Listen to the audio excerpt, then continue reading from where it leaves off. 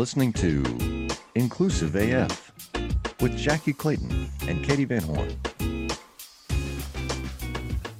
Hello, everyone, and welcome to the Inclusive AF podcast. This is Jackie Clayton. And this is Katie Van Horn. We are here on the day after Election Day, so still a little stressful up in here. Yeah, Not gonna lie, folks. Not gonna lie.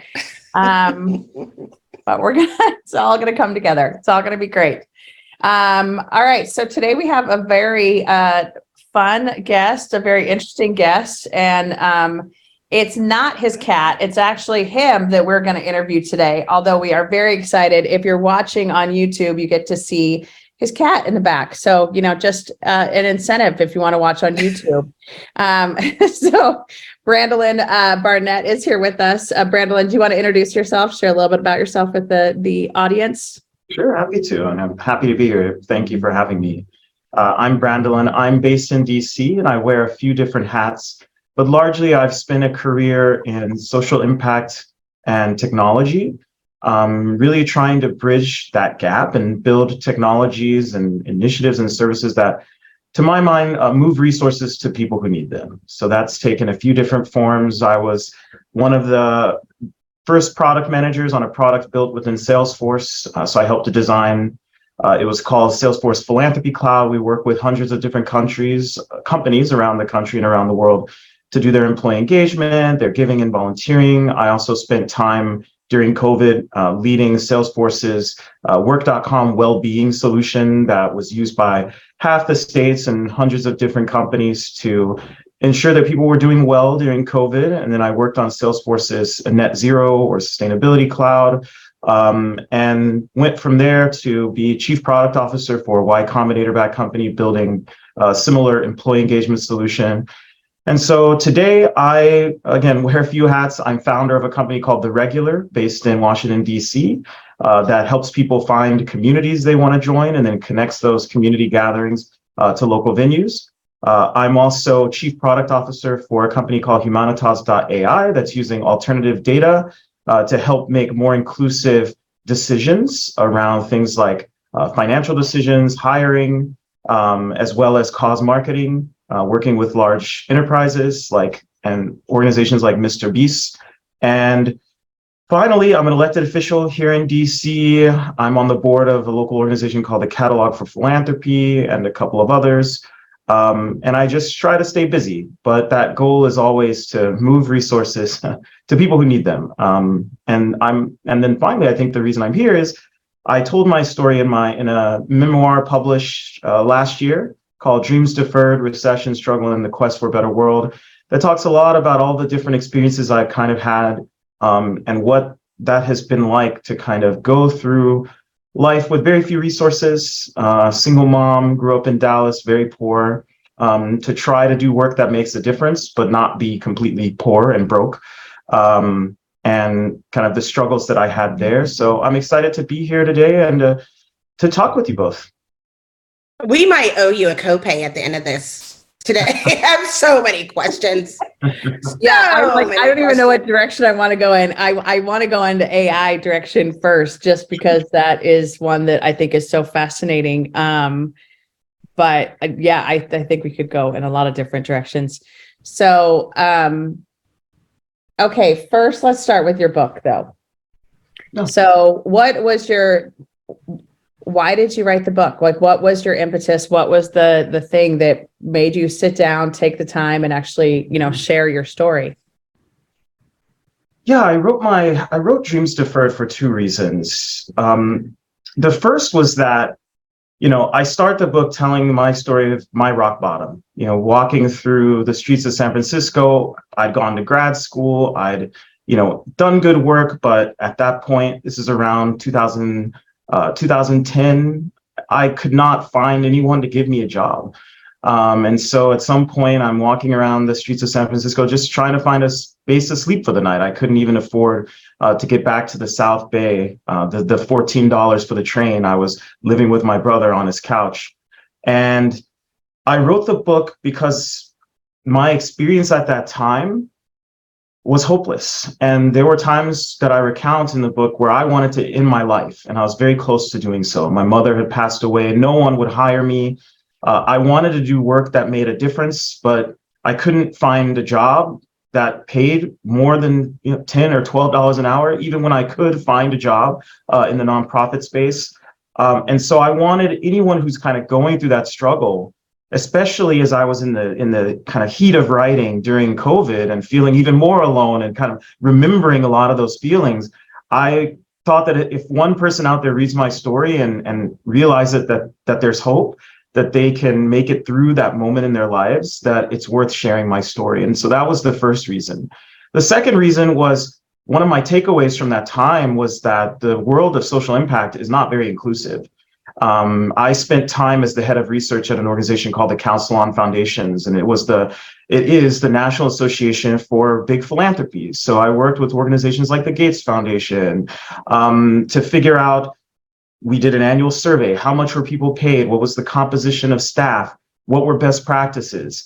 And at that time, I got to do some nationally kind of leading research with decades of survey history on how women and people of color were represented in the philanthropic space. And it became very clear to me why I had struggled to find jobs in philanthropy and social impacts, because there's not a lot of representation, there's not a lot of inclusion, there's not a lot of opportunity. The data on that is incredibly clear. And so what I wanted to do was share my story with people in the social impact space as well, and basically say, hey, if we've got this movement, these institutions and these organizations that claim they want to make the world a better place, why aren't they inclusive? Because how can we build something better when we don't do it together in a way that takes in feedback from all different people, from all different walks of life and backgrounds? What world are we building when it's not inclusive? And so that I wanted to kind of challenge the social impact space to think about inclusion in a way that I think too often doesn't happen. I love that you say that, because so often, excuse me, what I found is that, especially if the organization isn't inclusive, they're answering questions that weren't asked. Like, they're not asking the questions of the right people oftentimes, and like sitting in a room, it's really that confirmation bias of let's all, I have an idea, and you're trying to provide a need without making the assessment of how we got there. I think that was one of the, I've done some work with nonprofits, not for social impact, but just found that to be the case. What were some of the answers that you found out as to why, or did you find anything that you felt made a little sense as you were looking for the answers to those questions? Where I've settled is that, first, I agree with you completely. And I think about, and it's so obvious to me, I think about my experience building products. So I've been a product manager with major tech companies, smaller startups, and no matter the organization, no matter what you're trying to build, the first and most important thing that you need to do is listen. So you go into a room with a group of potential customers or a group of existing customers, and you ask them what problems are they facing, what are their pain points, and you use that to derive a solution that can make their lives easier, that they might be willing to pay for. That's what a product manager does. Then you figure out how to tell the story of it, etc. I think that so often that doesn't happen in the social impact space, that doesn't happen in philanthropy, and it doesn't even happen with a lot of governmental and multilateral institutions who just go in and kind of decide what the priorities are before having that conversation. And when I think about a solution, there are a lot of things that need to happen. The first is that there aren't even enough people, is just inclusion in and of itself. So philanthropy and social impact talk to themselves a lot. Yeah, you have a conference and a lot of folks will go and they work in big foundations or small foundations. They're talking to each other, and that's great.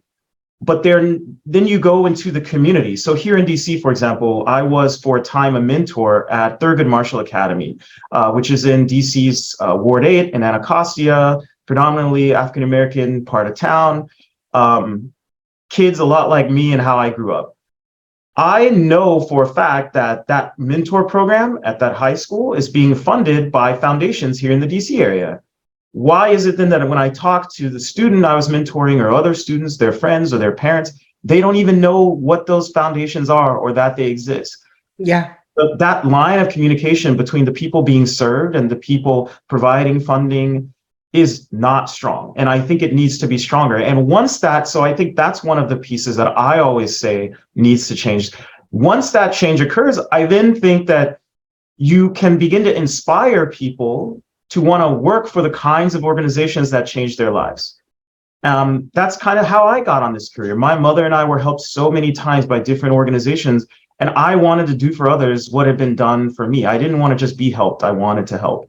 And so that begins to create a pipeline of people who want to have careers in the space, as opposed to now millions of people who don't even know that options exist to work at a foundation.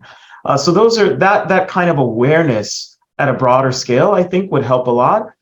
Beyond that, I think transparency is the root of a lot of the issues, in the sense of, I think back to a job that I had that I don't need to be specific about, but we were still going to work in person. This was before COVID, and there's a water cooler effect where the CEO would come in and she would, have her coffee in the kitchen and talk to the folks she enjoyed talking to in the kitchen. And those folks happened to look like her. And that is not a transparent situation, because she might end up saying, oh, there's an opportunity in the company to do X. There's a new job that we're going to be opening. And those things are just happening in the normal course of conversation. But because it's not transparent to the entire organization, other people end up missing out on opportunities they might otherwise see. And that's kind of a microcosm, I think, of what leads to a lot of uninclusive practices in the social impact space, but also more broadly. Just this idea of, does everyone know about all the opportunities that are available equally, and what it might take to get there, and what kind of salary it might even pay, even that kind of transparency. Growing up as a kid, the idea of making $50,000 kind of blew my mind. Like, that was far and away more than anybody in my family could imagine making. And then I started learning about careers in tech and other things just through contacts with other people.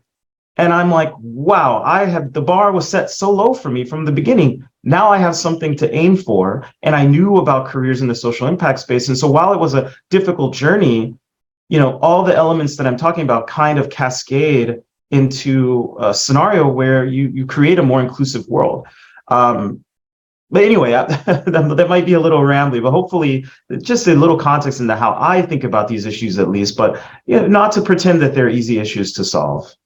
No, but I think it's so important.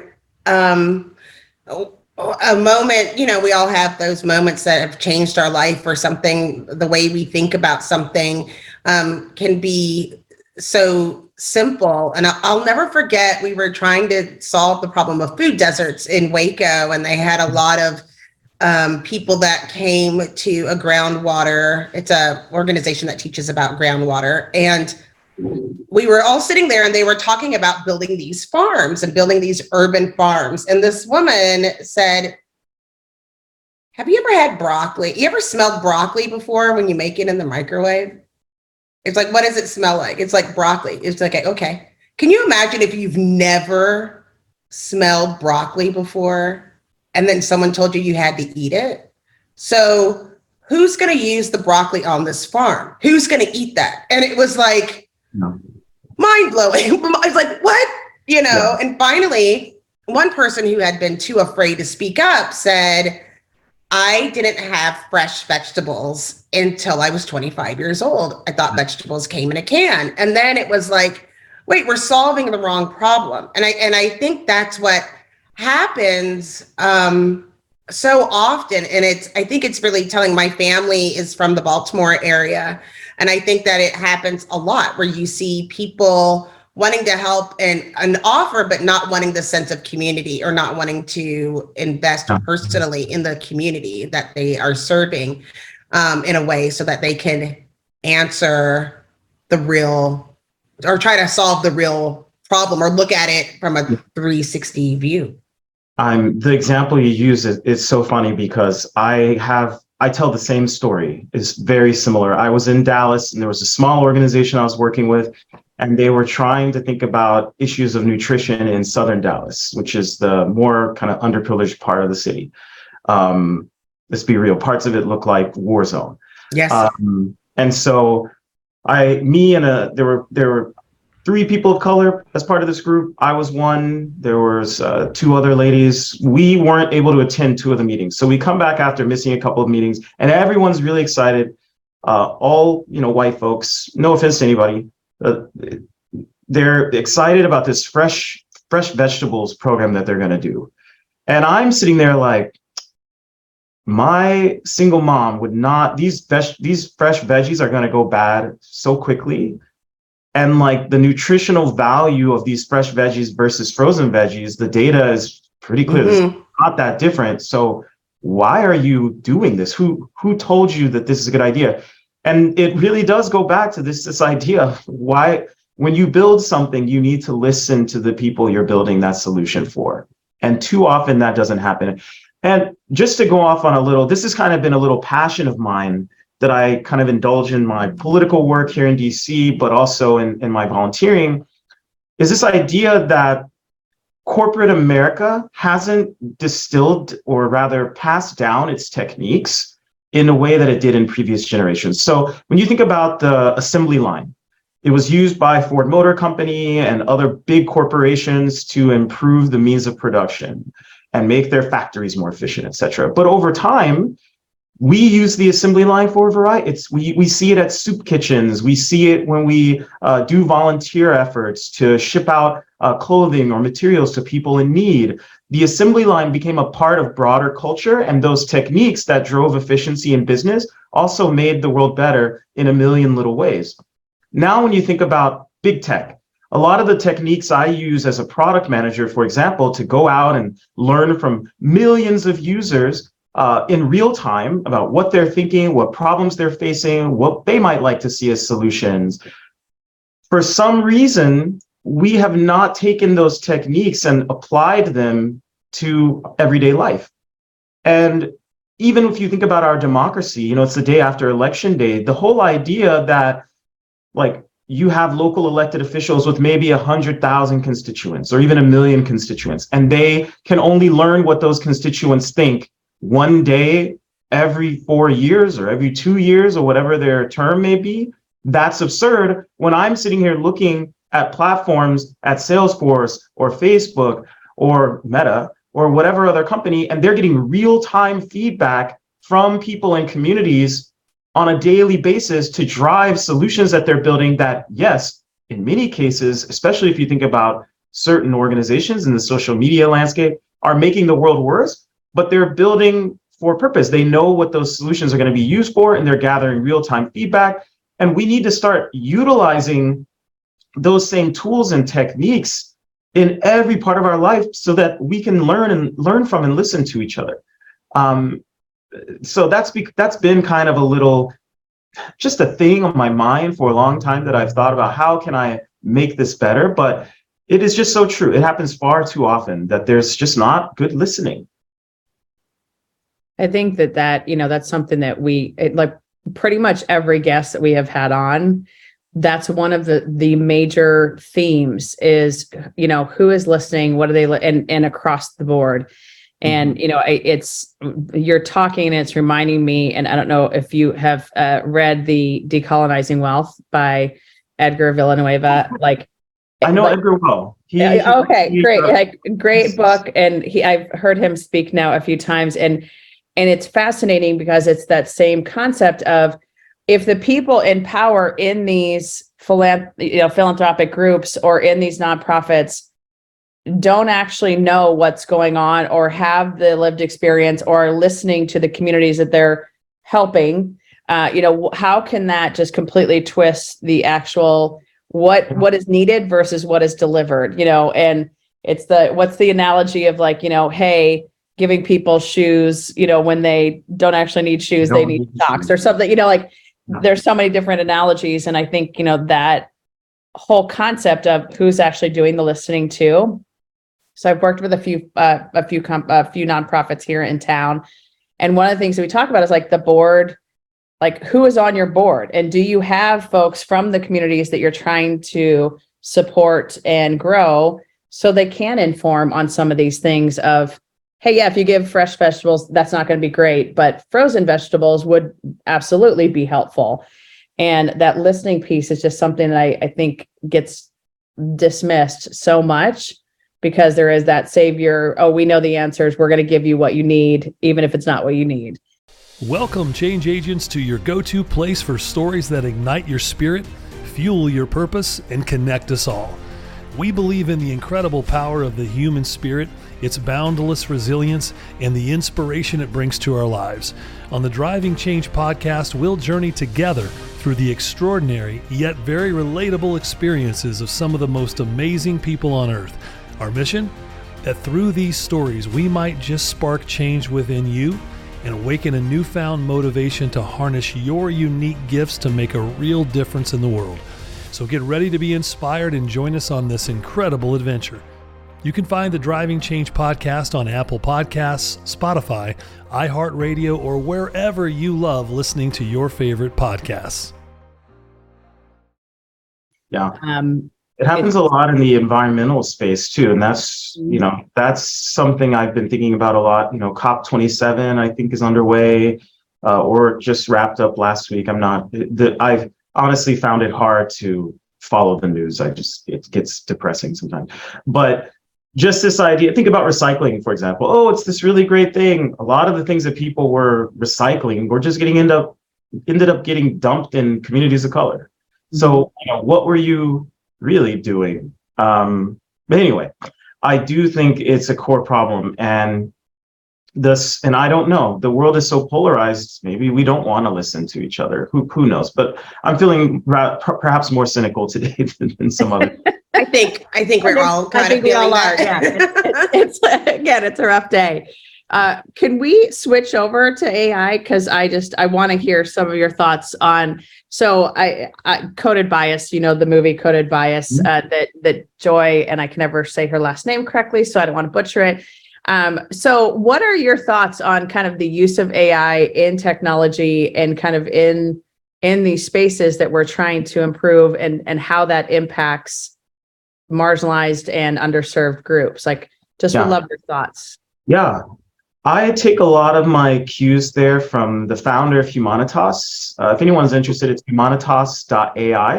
You're welcome to go check out the solution. Currently building out a means of collecting alternative data sources, much of it from nonprofits, and feeding that into machine learning tools used by larger institutions. But I think the truth of the matter is, and when you hear Phil speak, the CEO and founder, he'll talk about how the current picture that the internet provides of people is incomplete. And where it is complete, it's biased to be complete for certain cohorts of people and not for others. Mm-hmm. And what that means is that when you're being considered for a mortgage, or when you're being evaluated for hiring, or even when a system is deciding which nonprofit to show to a donor, say when they're checking out at the grocery store, because that picture that the internet paints is incomplete and becoming more incomplete by the day, because think of where all that data is coming from. It's coming from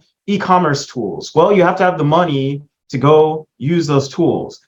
It's painting pictures and models being built on data used by Facebook and other systems. Well, if you don't have the internet or reliable internet access, just as an example, that's not painting a picture of you and of your life.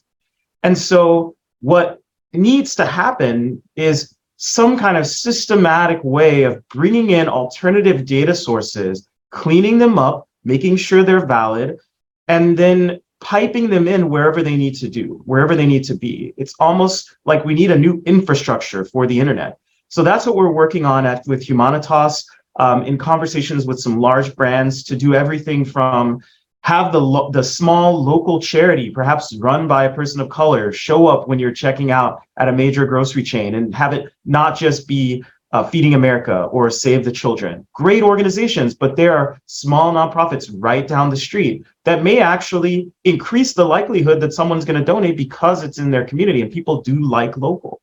Or if we can use nonprofit data to say, actually, there's the services that are being provided in this community make it more likely that someone's going to be able to pay a loan back. and then passing that information to a big bank so that they can update their model, paint a more clear picture, and not deny people of color who can pay back that mortgage or who can pay back that loan that might help them jumpstart their dreams and their business. But all of that is possible when you have a different infrastructure for the internet and a wider variety of data sources. And so it's been really exciting to work on that problem with the Humanitas team. I love that you're doing that. It's kind of the challenge. I always say, I won't tell you my exact age, but I'm a Gen Xer. And when I started getting into talent acquisition, we used to recruit very differently. We were looking for people where the job that we had was their next opportunity. And now when you see with the flood of ML and AI, especially in some of these HR tech tools, at best, you can find somebody that's only like 2 years burnt out. At worst, you're hiring somebody who's been doing the exact same job, and literally you have no expectations outside of what you read for them at your current job. You're hiring them to do the same thing because that's the data set you're using. Is like that's a prime example, because I've explained to others the underrepresented person, and that literally, and I mean that sometimes, if it's black, I say black. If it's brown, I say brown. But it literally underrepresented might have a different journey. And I was thinking about it the other day as we were looking for a director of communications. And I was like, don't look for other directors of communications. I was like, look for people who have the work. Like, we have to look at it differently. Like, what if this, there's the rules, it wasn't set up for people that are underrepresented, the systems that we see in place. And then you have to have that understanding of what those situations look like. I mean, I just, again, like I said, I'm in a mood today because of what's going on. But I also feel like we have, like, language, we always say, is the operating system of inclusion. And it's so important that we can get the right people in the room, because you're right, there's a lot of access. You just kind of sparked an idea. I mean, it's like, we have technology that we can use, right, a phone call away, a Slack message away, of making sure that those things are happening. And because sometimes people will donate that technology, right? Yeah.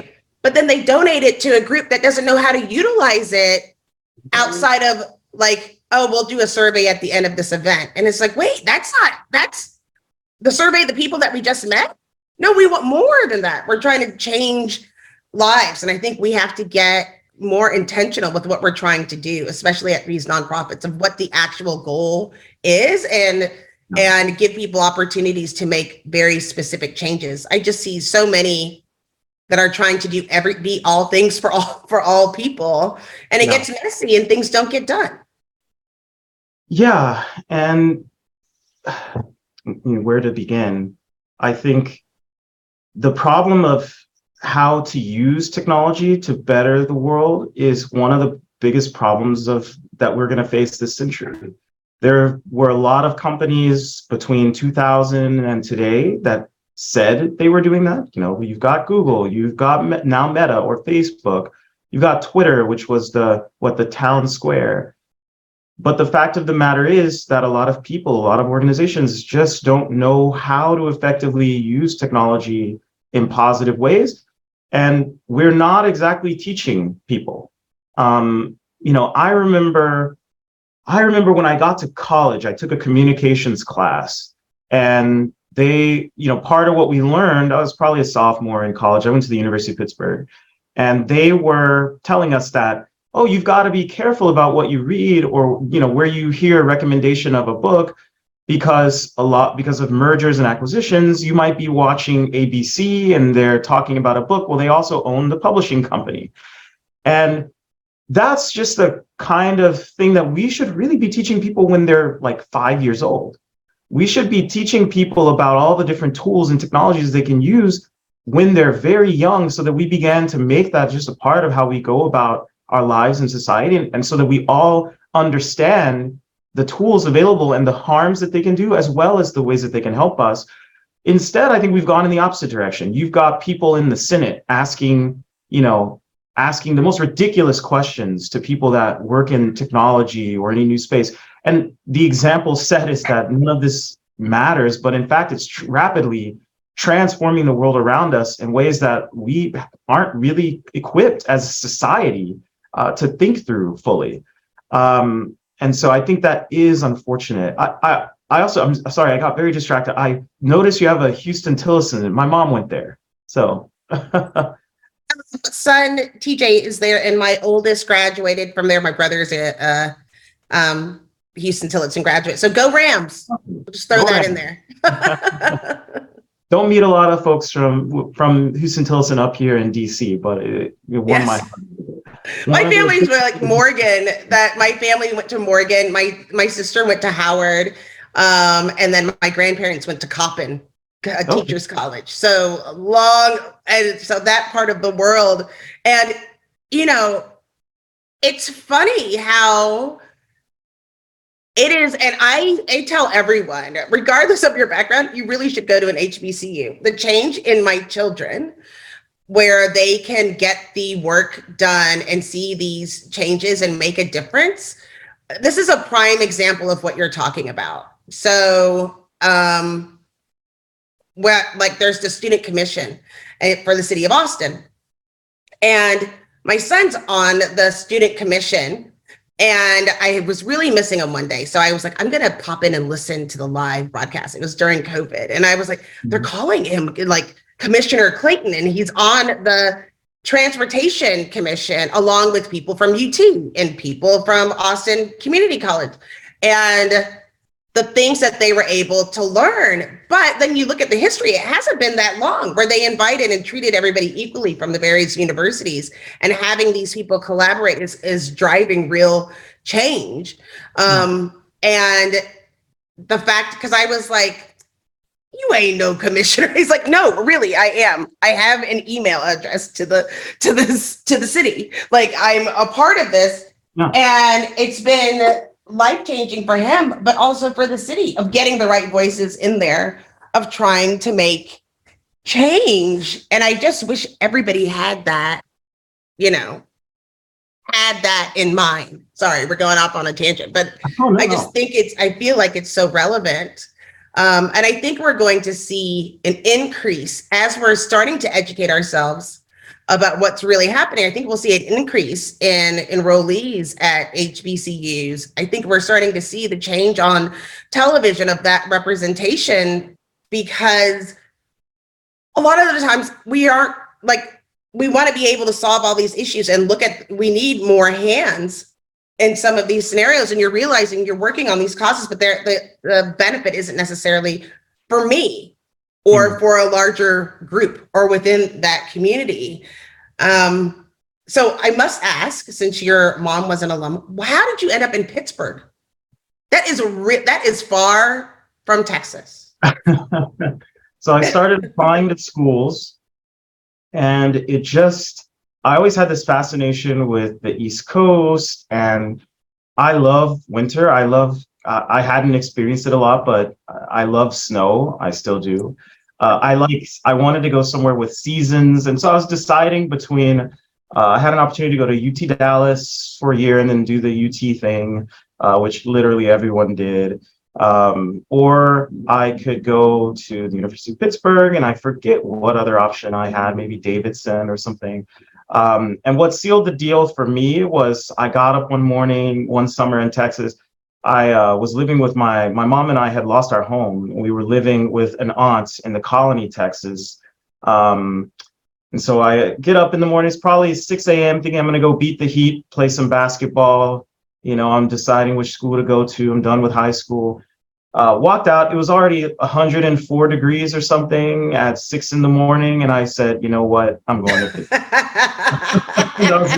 that was Decision made.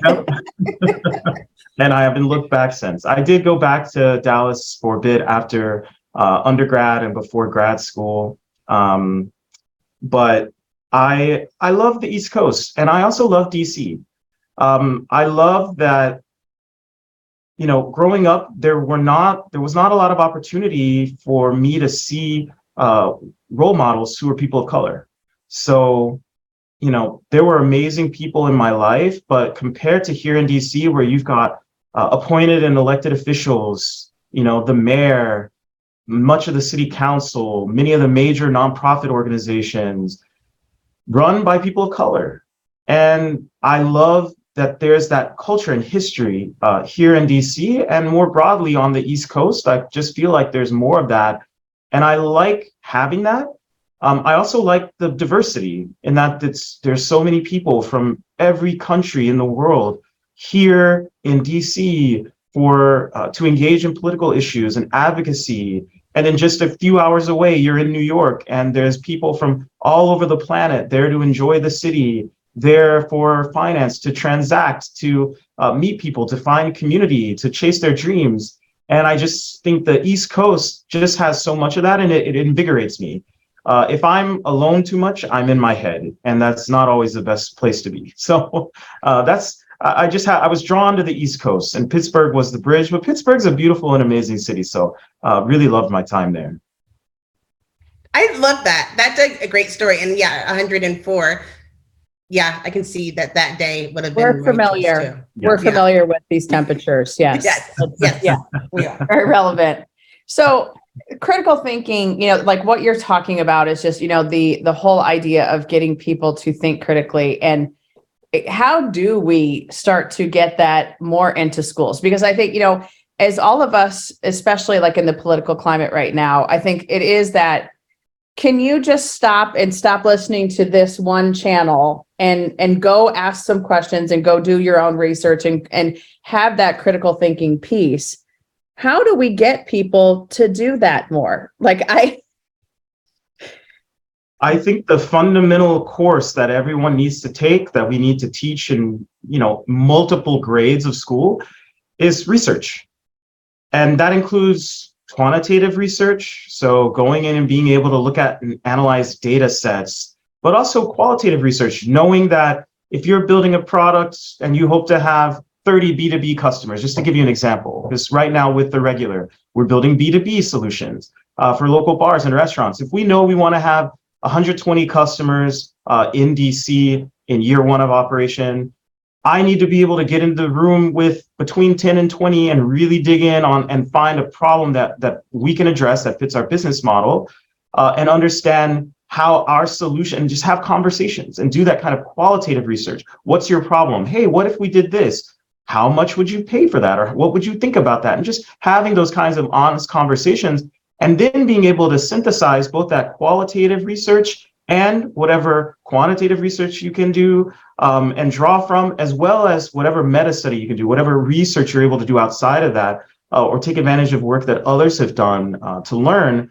We need to be teaching those kinds of truly standard now in the modern business landscape, research techniques to every person in this country.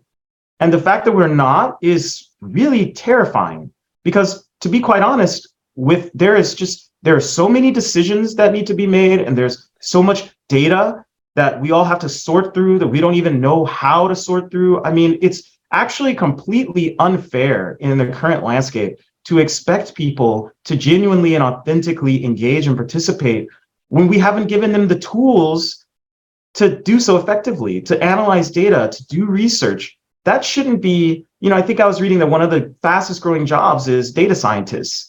And it shouldn't just be people with the title of data scientists who are able to do that. That kind of skill set is kind of essential just for functioning in modern society, and we haven't caught up.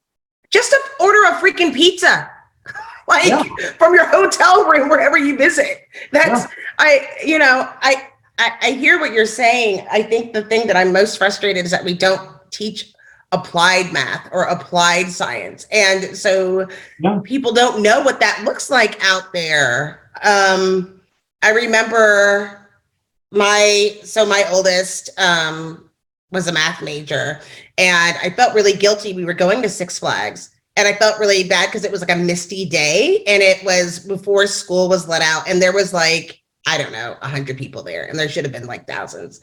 And I was like, oh, I feel so bad. They're not going to make any money. And then Clay said, Actually, they've already figured it out, Mom. You do not have to feel bad. Like, they have already worked in this rainy day into the format after they learned it. I was like, what else do you know? And we were talking about how to calculate the wind and all of these different things. And they love math and they were so excited. But it started with showing them all the things that are math that you don't know what is math. And it's the same thing, I think, with data. Like telling somebody, oh, you should study research may be boring, but it's like your favorite band's in town and there's a coupon. What do you do? Like, you only have $100. If you can get a coupon, you can get 2 tickets or you can buy 1 ticket. Like, what do you do online to do that?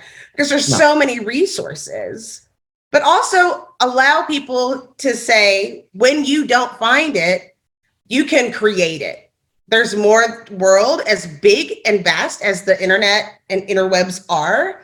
Maybe it's not there yet. Maybe it's you that have to come up with the solution. Maybe it's not Googleable. How much do you understand the future of finance? I'm Jim Roos, a top 10 banking influencer and host of the podcast Banking Transformed, where we dive deeply into the rapidly evolving world of banking and financial technology.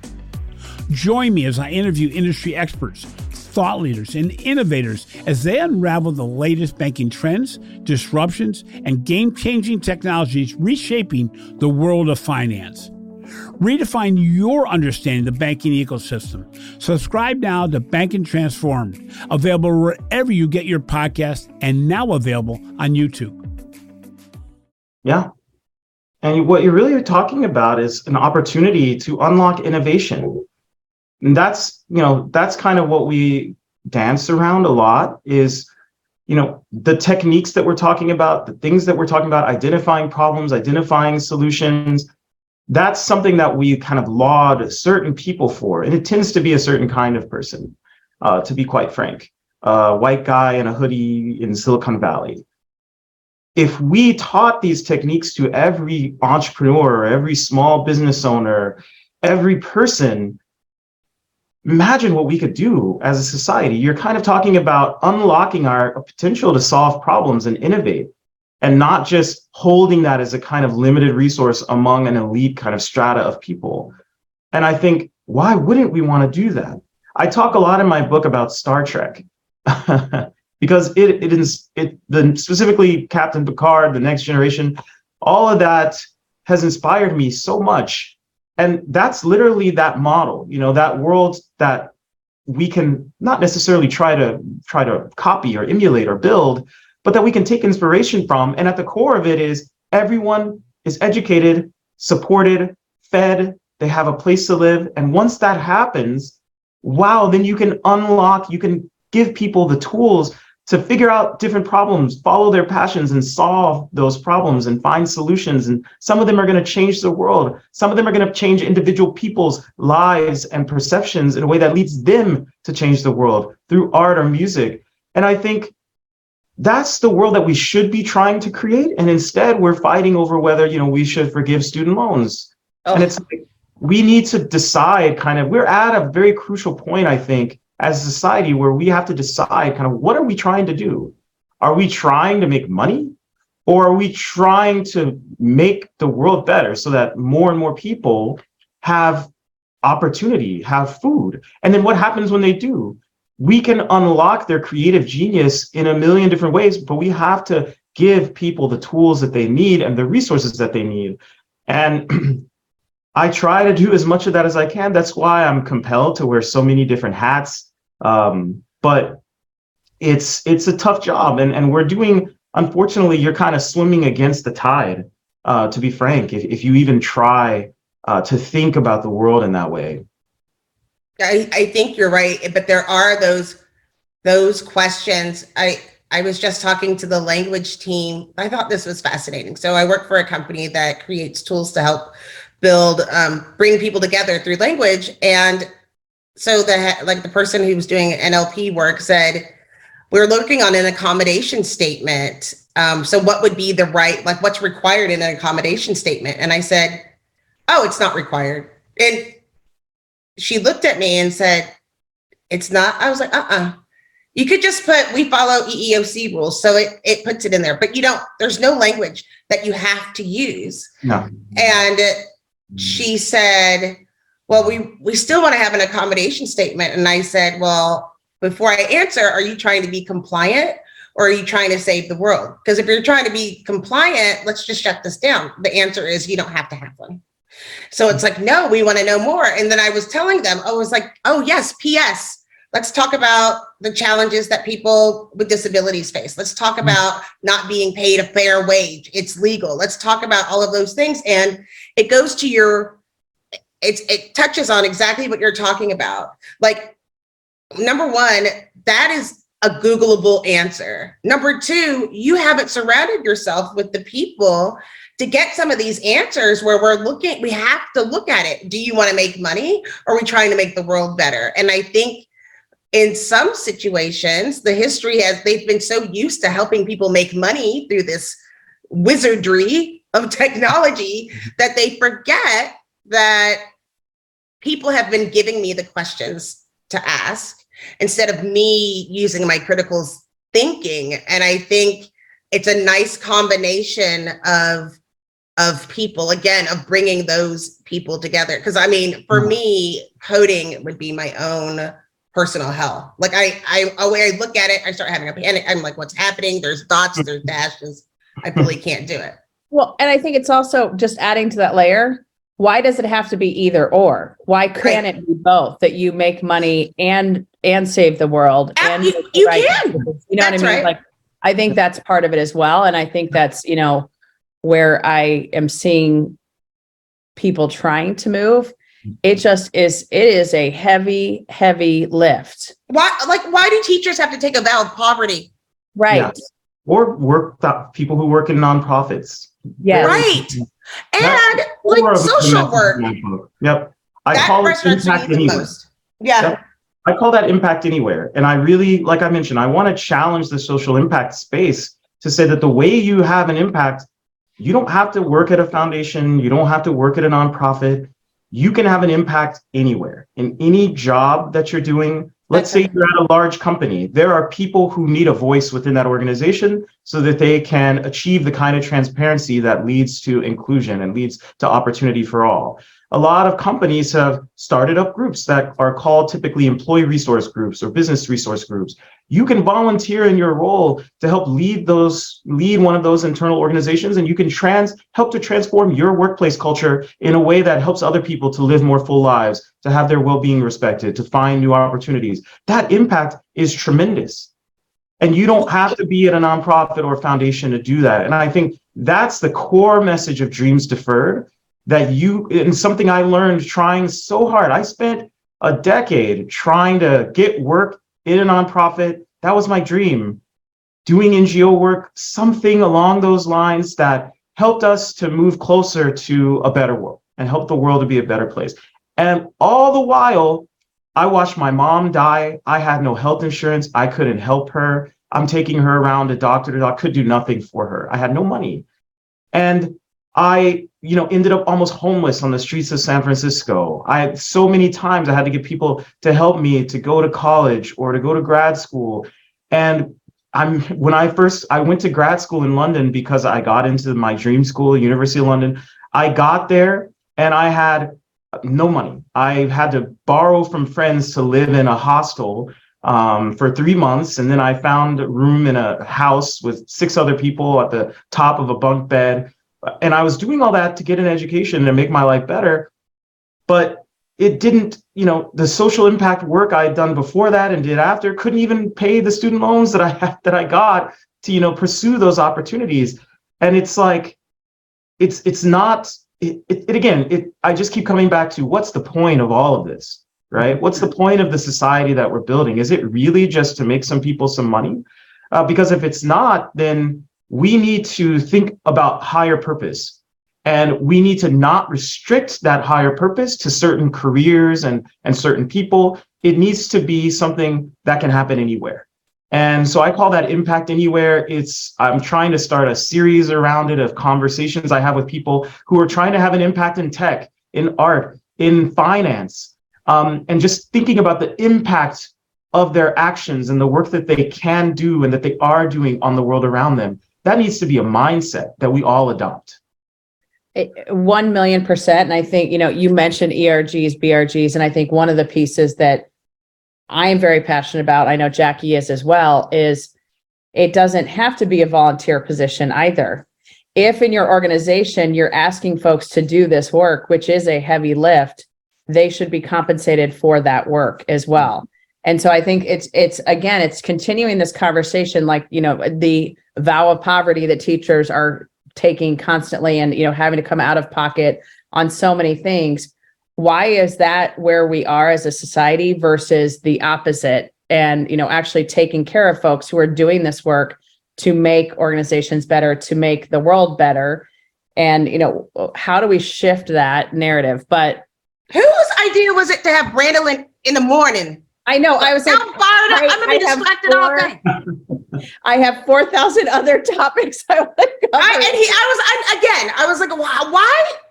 We're gonna have to have Brandolon back. Yes. I need you to come to text it. Listen, I just have a whole dossier for you. I have a whole itinerary. I'm not coming in the summer. I'll tell you that. Yeah. Well, as I say, as soon as it snows in DC, you can come out to Arizona, and Jackie will come out. And we'll have a whole situation. So it'll be pool perfect. Party. Yeah, pool party. All right. Well, the last question we like to ask is really around, what is one thing that you want folks to? I'm going to switch it just for you, Jackie. Thank you. That you want them to have heard during this episode, or is one message that you want people to just be aware of as they're moving about their day?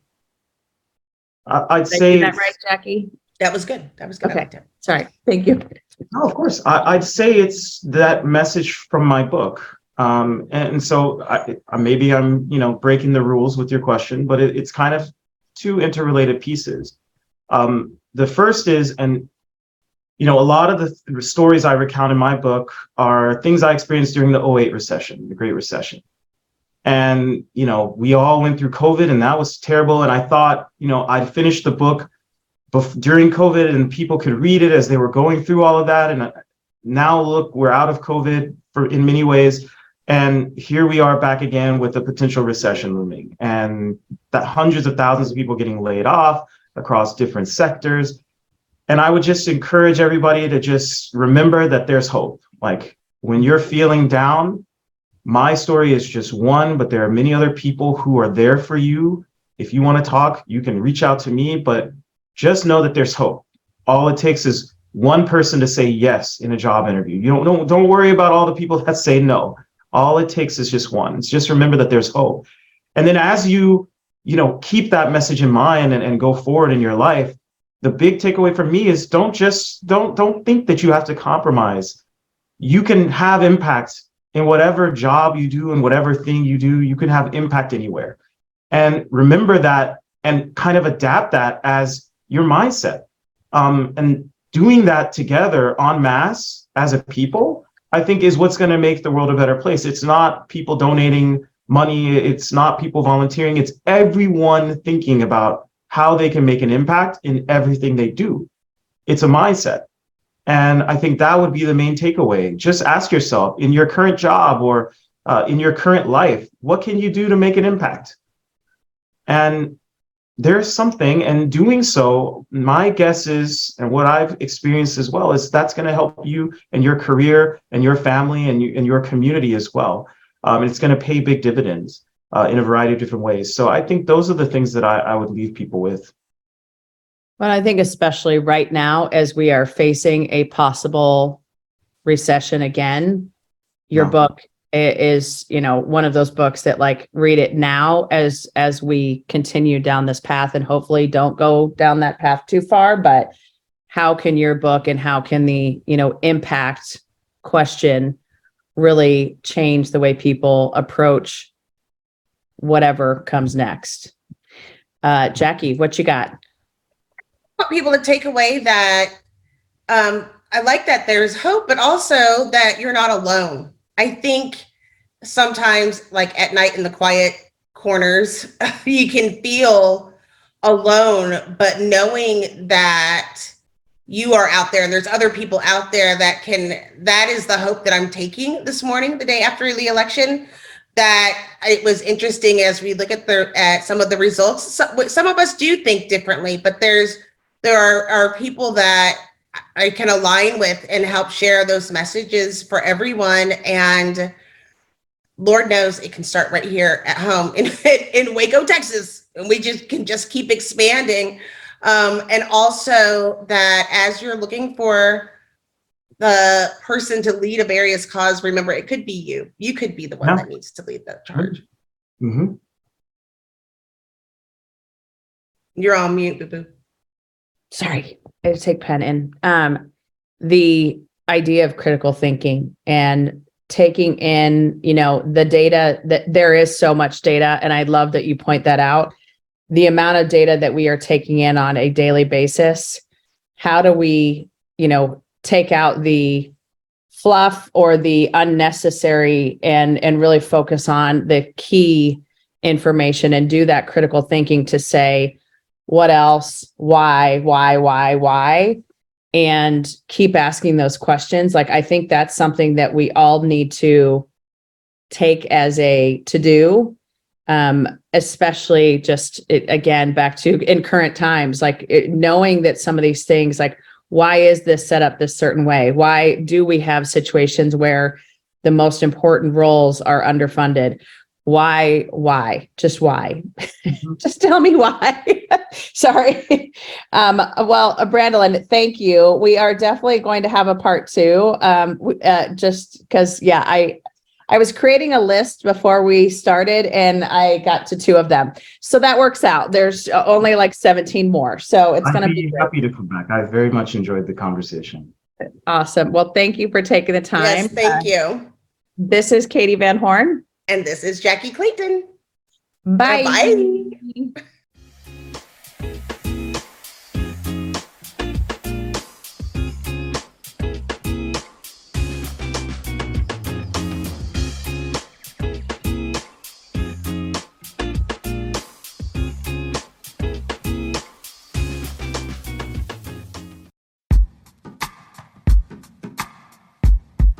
The Jim Stroud Podcast explores the discoveries and trends forming the future of our lives.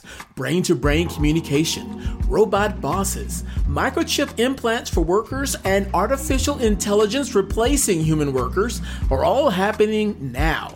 If you want to know what's happening next, subscribe now to the Jim Stroud Podcast.